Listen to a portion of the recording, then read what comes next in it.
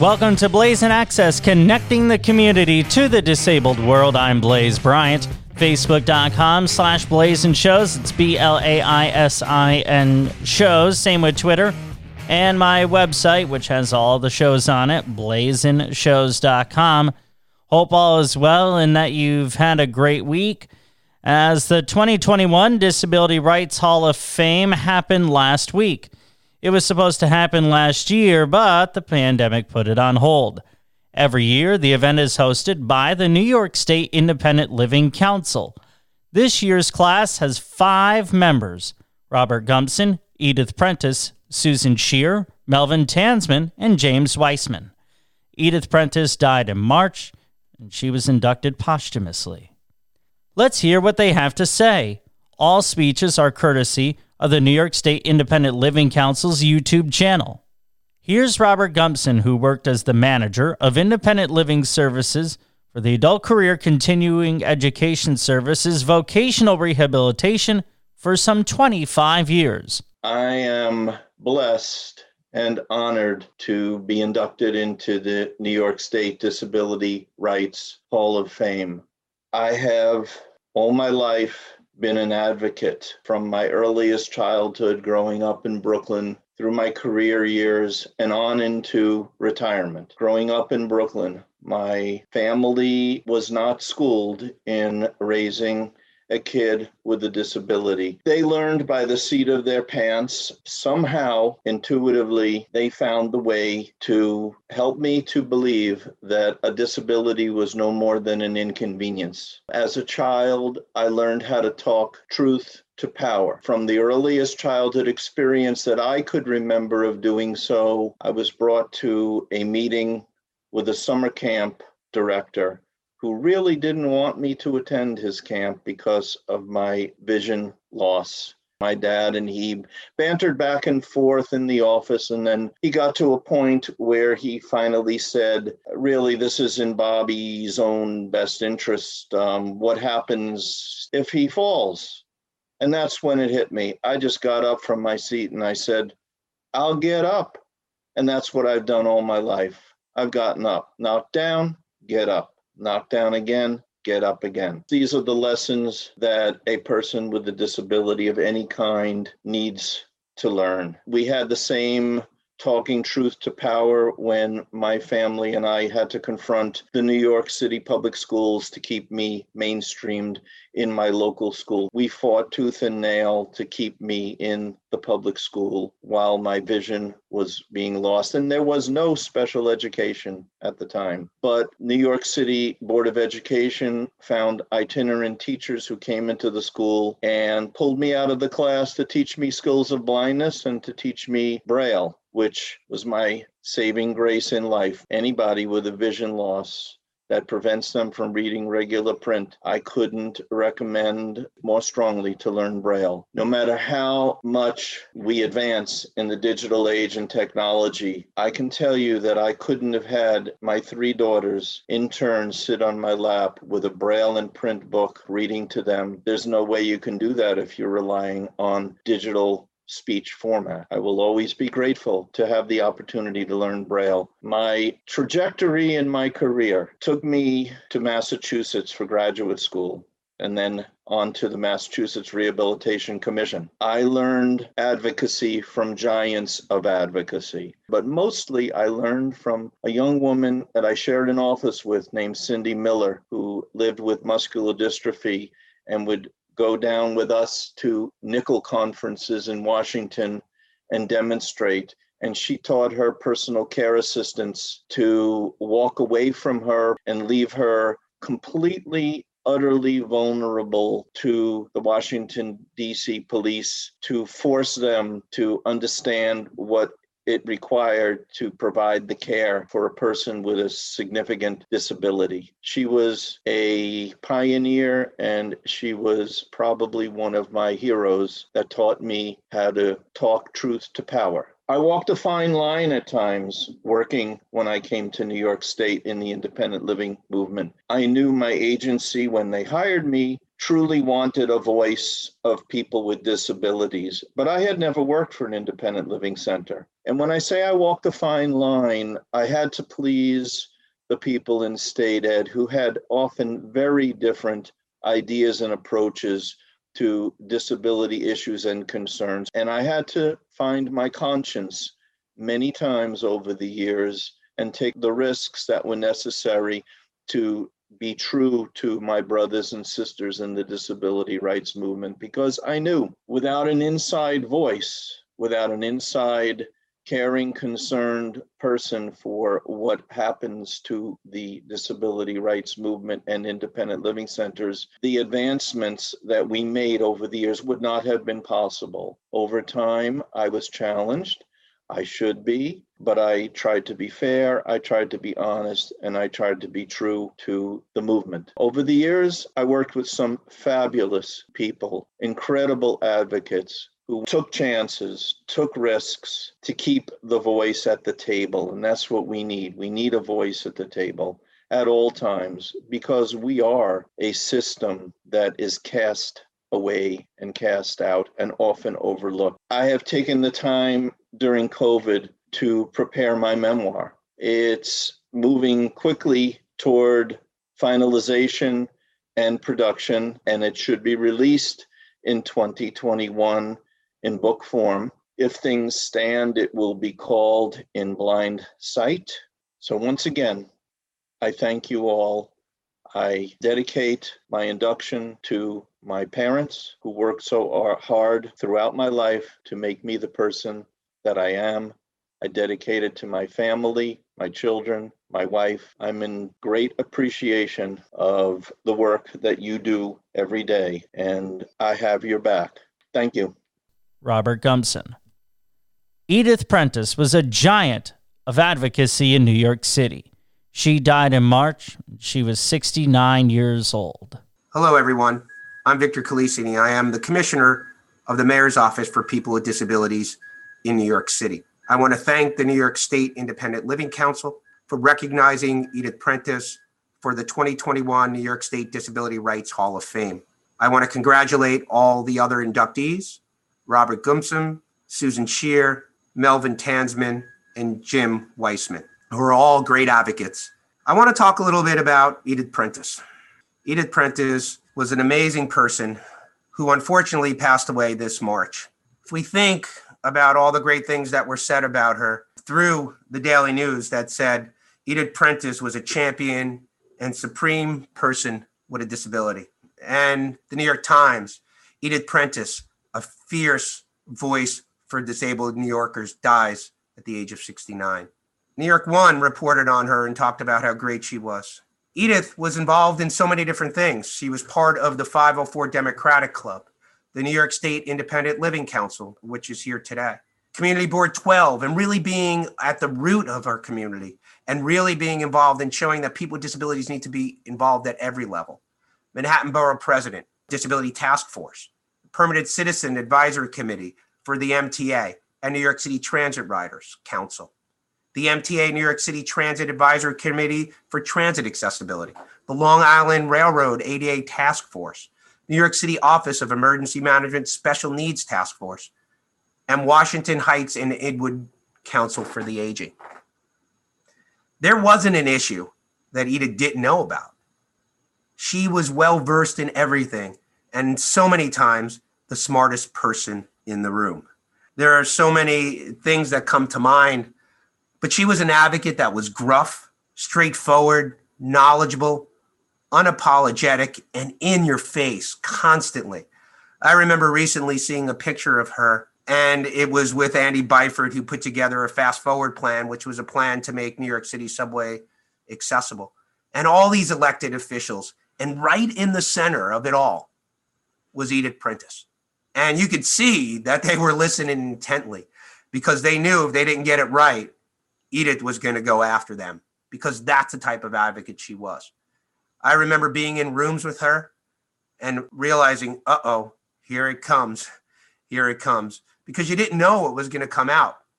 But what you did know what was going to come out was that she was not going to say or take no for an answer, that she wanted people to know that people with disabilities were part of society, that they needed to be included in everything that everyone offered. And she was not just about wheelchair users. Although she was in a wheelchair, she advocated for anyone and everyone. The issues were never about her and only about the community. She was not selfish, and she was always giving. And she loved New York City and knew what its potential was, even when the city and its built environment did not allow her to do it. She realized that New York City was great. She realized that it could live up to its potential. And I've done everything in my power to make sure that her issues were heard. She shaped a lot of different things throughout New York City. She shaped accessible parks and programs, communities and community board engagement, accessible taxis, for-hire vehicles, get out the disability vote, Local Law 28, Local Law 27, Local Law 47. She helped me put together a snow summit, the ADA 25, and our celebration that we did big. The Disability Pride Parade, I remember talking to her about this, and she really was the one that pushed for this and told me there were other organizations out there and that we needed to put this together. She knew MTA matters up and down, and in times of support, I called Edith Prentice. And Edith Prentice wrote one of her last pieces of advocacy with us was to elevate transit accessibility that would allow the city and the state to incentivize developers to install easements into elevators. And how fitting it was for that to be her last advocacy issue because she cared about transit so much. And I'm going to leave you with the story of Edith, and it has to do with transit. It was a memorable time for me, and I just started to ride the subway stations. And I thought I was so cool transferring from one station to another at 42nd Street. And I was on the 4-5. I took the 2 train and transferred to the 4-5-6 train. I thought I was like, all right, I got this. And all of a sudden I hop in an elevator and I have no idea where I am. I start getting really anxious and I get off at one floor and I realize this isn't where I'm supposed to be. I turn around, I get back into the elevator and I get out. And at this point, I am absolutely afraid and not sure what to do. And who do I see? This woman in a power wheelchair, basically with a halo on, and it's glowing. And it was Edith Prentice. And I say, Edith, help me. I'm lost. And with Edith's smile and her like, hello, Victor, why don't you know where you're going? And points me in the right direction is what I'll always remember about Edith. I got to the spot where I needed to be, and it was because of Edith. Her advocacy will live on. I will do everything in my power to ensure that she's remembered, and I just don't know what I'm going to do without her. So thank you, New York State Independent Living Council, for empowering New Yorkers to live a meaningful life and realize that disability is what it's all about. And I gladly accept this Disability Rights Hall of Fame award on behalf of Edith Prentice. Thank you. Edith Prentice. Now we hear from Susan Scheer. She is best known for designing and implementing Access-a-Ride, which is the paratransit transportation services for people with disabilities in New York City. I want to thank NYSILC for creating the Disability Rights Hall of Fame, for sponsoring this remote ceremony, and for bestowing this honor on me. I also want to congratulate my fellow inductees with whom I've long enjoyed fighting the good fight. I especially want to express my gratitude to my husband, Josh, and my daughter, Melissa, for their unstinting support of my disability advocacy work. I'm proud that my husband now includes ableism in his high school English curriculum, and that my daughter is already a fierce disability rights advocate, soon to be armed with a law degree to extend her reach. I was the same age as my daughter is now, 25, when I started down the road of what proved to be my calling. In my first job after college at the New York City Department of Transportation in 1987, I was tapped to help design, implement, and eventually run the city's paratransit system, which we dubbed Access-a-Ride. I quickly learned about the agenda-setting power of New York City's loud and proud disability community, how critical accessible transportation was to full inclusion, and that government was where the rubber met the road when it came to disability rights.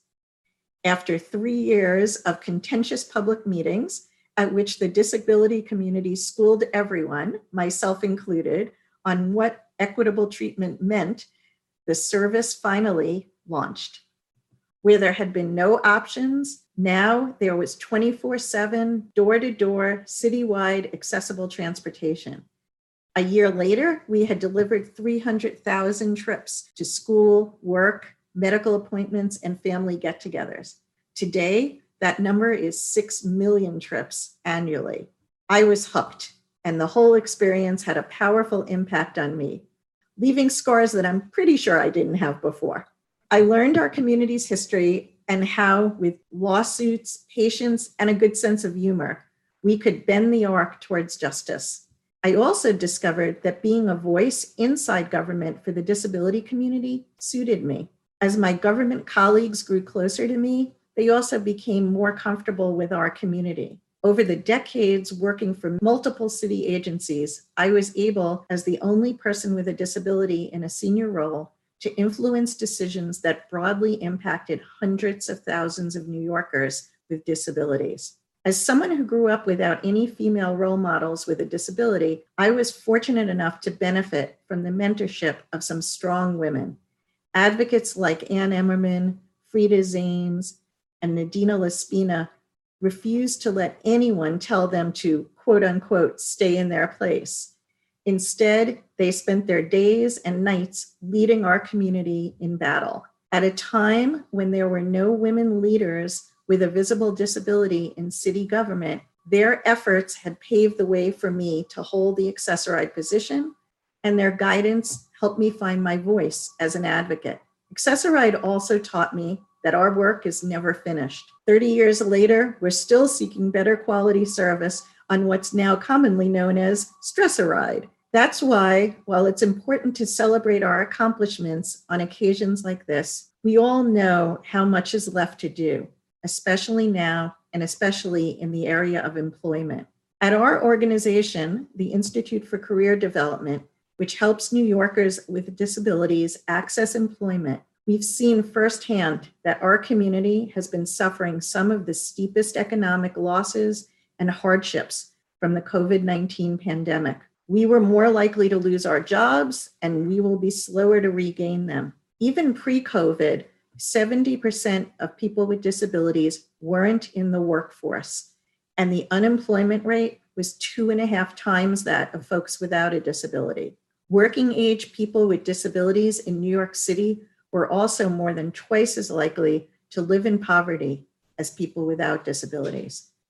Those statistics have been virtually unchanged for 30 years, even during the longest economic expansion in US history. We've successfully focused as a community on so many fundamental foundational issues: healthcare, housing, transportation, education.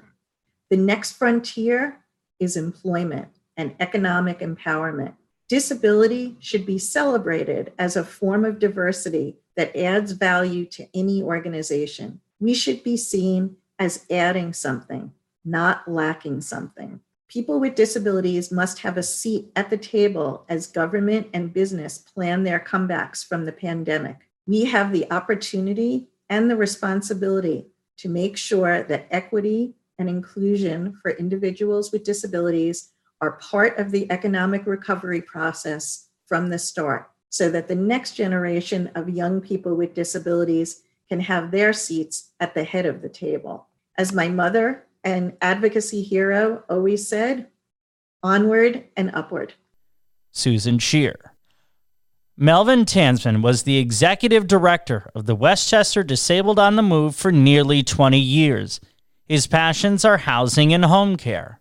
Good evening, friends and colleagues. I'm really humbled to be inducted into the Disability Rights Hall of Fame, to join such leaders and mentors as Marilyn Saviola, Anna Fay, Pat Figueroa, and Jim Weissman is truly an honor for me.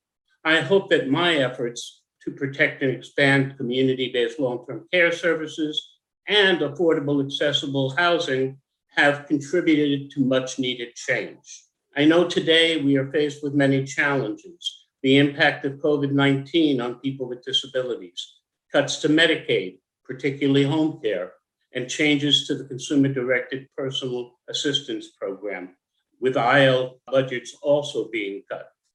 When facing these threats, we really must recommit to the advocacy mission of independent living centers and our allies. When I look at my colleagues who have been inducted, there's one commonality I've noticed. About 5 of the folks who are in the Disability Rights Hall of Fame at one point in their advocacy career worked for either the Eastern Paralyzed Veterans Association or United Spinal. The support of the leadership for our advocacy efforts in civil rights and independent living services allowed me and others to dedicate ourselves to policies that advance the status of individuals with disabilities. I do believe that this organization should have a place someday in the Disability Rights Hall of Fame. For me, my passion was Medicaid and community-based long-term care and fair and affordable integrated housing. My commitment to home and community-based services is personal as well as professional. Members of my family have been victims to policies that favored institutional services. I recently spent a month in Florida helping my 94-year-old mother-in-law avoid placement in a skilled nursing facility and arrange for a setting that was more integrated. Having said that, I believe that now is the time for passage of the Disability Integration Act, which would strengthen the integration mandate of Olmstead and create a federal civil rights law which addresses the civil rights of people with disabilities who are stuck in nursing homes and other institutions. As our nation faces health and economic challenges, I believe we must fight to assure the budget choices support our independence and do not threaten our civil rights. On that note, have a wonderful rest of the evening and a wonderful gala. Melvin Tansman. Last but certainly not least, we hear from James Weissman. For the past 7 years, he has been the Chief Executive Officer at the United Spinal Association. I'm proud and honored to be included with this group of inductees to the Disability Rights Hall of Fame. It saddens me to think that fellow inductee Edith Prentice, with whom I've worked side by side on so many advocacy issues, will be unable to enjoy this honor. My first job as a lawyer was working with Paul Hearn, my friend since teenage years, who had osteogenesis imperfecta. We got a grant to open a legal services office that was architecturally accessible to poor people with physical disabilities. We expected to be handling landlord-tenant, domestic relations, and benefits disputes. And we did. But in the door came huge systemic problems. Denials of housing, employment, transportation, education, extensions of credit, and admission to places of public accommodation, even those run by government, were the norm. Paul said to me in '77, "You do transportation, I'll do employment." He said it as if we actually could accomplish something. In '79, I went to work in a division of Governor Carey's office. Our office in the World Trade Center hosted a meeting of disability advocates. My boss told me off in front of Vietnam-era paralyzed veteran Terry Moakley, a Hall of Fame inductee of a few years ago, for taking the side of people with disabilities. Terry followed me to the men's room and asked if I was happy with the new job. The next day, I got an offer from Eastern Paralyzed Veterans Association, now called United Spinal Association, where I've worked for the past 42 years. In '79, EPVA sued MTA to make buses and subways accessible. No newspaper editorial board supported us. MTA, in its motion to dismiss our case, argued that it does not post signs that say no handicapped allowed, and it permits people to crawl onto buses and trains if they have to. No liability, they said, because non-discrimination required only passive behavior. We argued the state's non-discrimination law required that when MTA bought buses or built or renovated stations, they had to buy, build, and renovate accessibly. That is, in a non-discriminatory manner. Not merely continue business as usual if the state's non-discrimination mandate meant anything. In '84, we settled. And in '88, we settled with Philadelphia's transit system. We got lifts on buses, paratransit, and at least key rail stations to be made accessible. in the two oldest, largest rail systems in the United States. Lots of smaller discrimination cases came our way. A singles dance wouldn't sell tickets to a wheelchair user. A public pool denied admission to a resident when the only requirement for admission was residency because she used a wheelchair. A college charged a dorm student double because his wheelchair took up too much room. A Central Park West co-op wouldn't allow a resident to pay for a ramp because her neighbors didn't want the building to look like a hospital. The disability rights community, including disabled Vietnam veterans, kept pushing. And in '88, the Americans with Disabilities Act was introduced for the first time. George H.W. Bush was campaigning for president, supporting the ADA, which would have to be reintroduced during the next Congress. The ADA gave me a once-in-a-lifetime opportunity to work with advocates from all over the U.S. with varying disabilities in one coordinated effort to educate Congresspeople and their staffs about the history of isolation, segregation, and discrimination endured by those with disabilities in the United States. Advocacy efforts created a national collective consciousness of the needs and rights of people with disabilities. New York City's curb ramps, accessible taxis, and developing an ADA consulting service for the community, architects, and developers became important post-ADA responsibilities for United Spinal and me.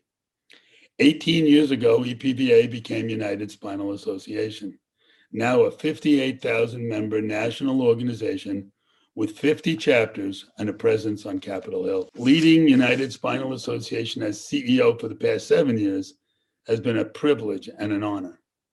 Thank you to NYSILC, to all my fellow advocates, and to everyone who has made an effort to accommodate people with disabilities. James Weissman.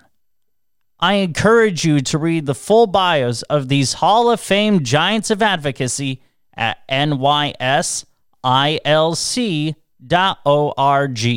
That's all the time we have. Thanks for listening to Blazin' Access, connecting the community to the disabled world. What do you think? Let me know at facebook.com/Blazin Shows. That's BLAISIN shows. On Twitter at Blazin Shows, or email me at blazinshows@gmail.com. You can subscribe to the show wherever you listen to podcasts and at my website, blazinshows.com. To quote the late Christopher Reeve, a hero is an ordinary individual who finds the strength to persevere and endure in spite of overwhelming obstacles. Take care of yourself, and we'll talk again next week. On Blazin' Access, I'm Blaze Bryant.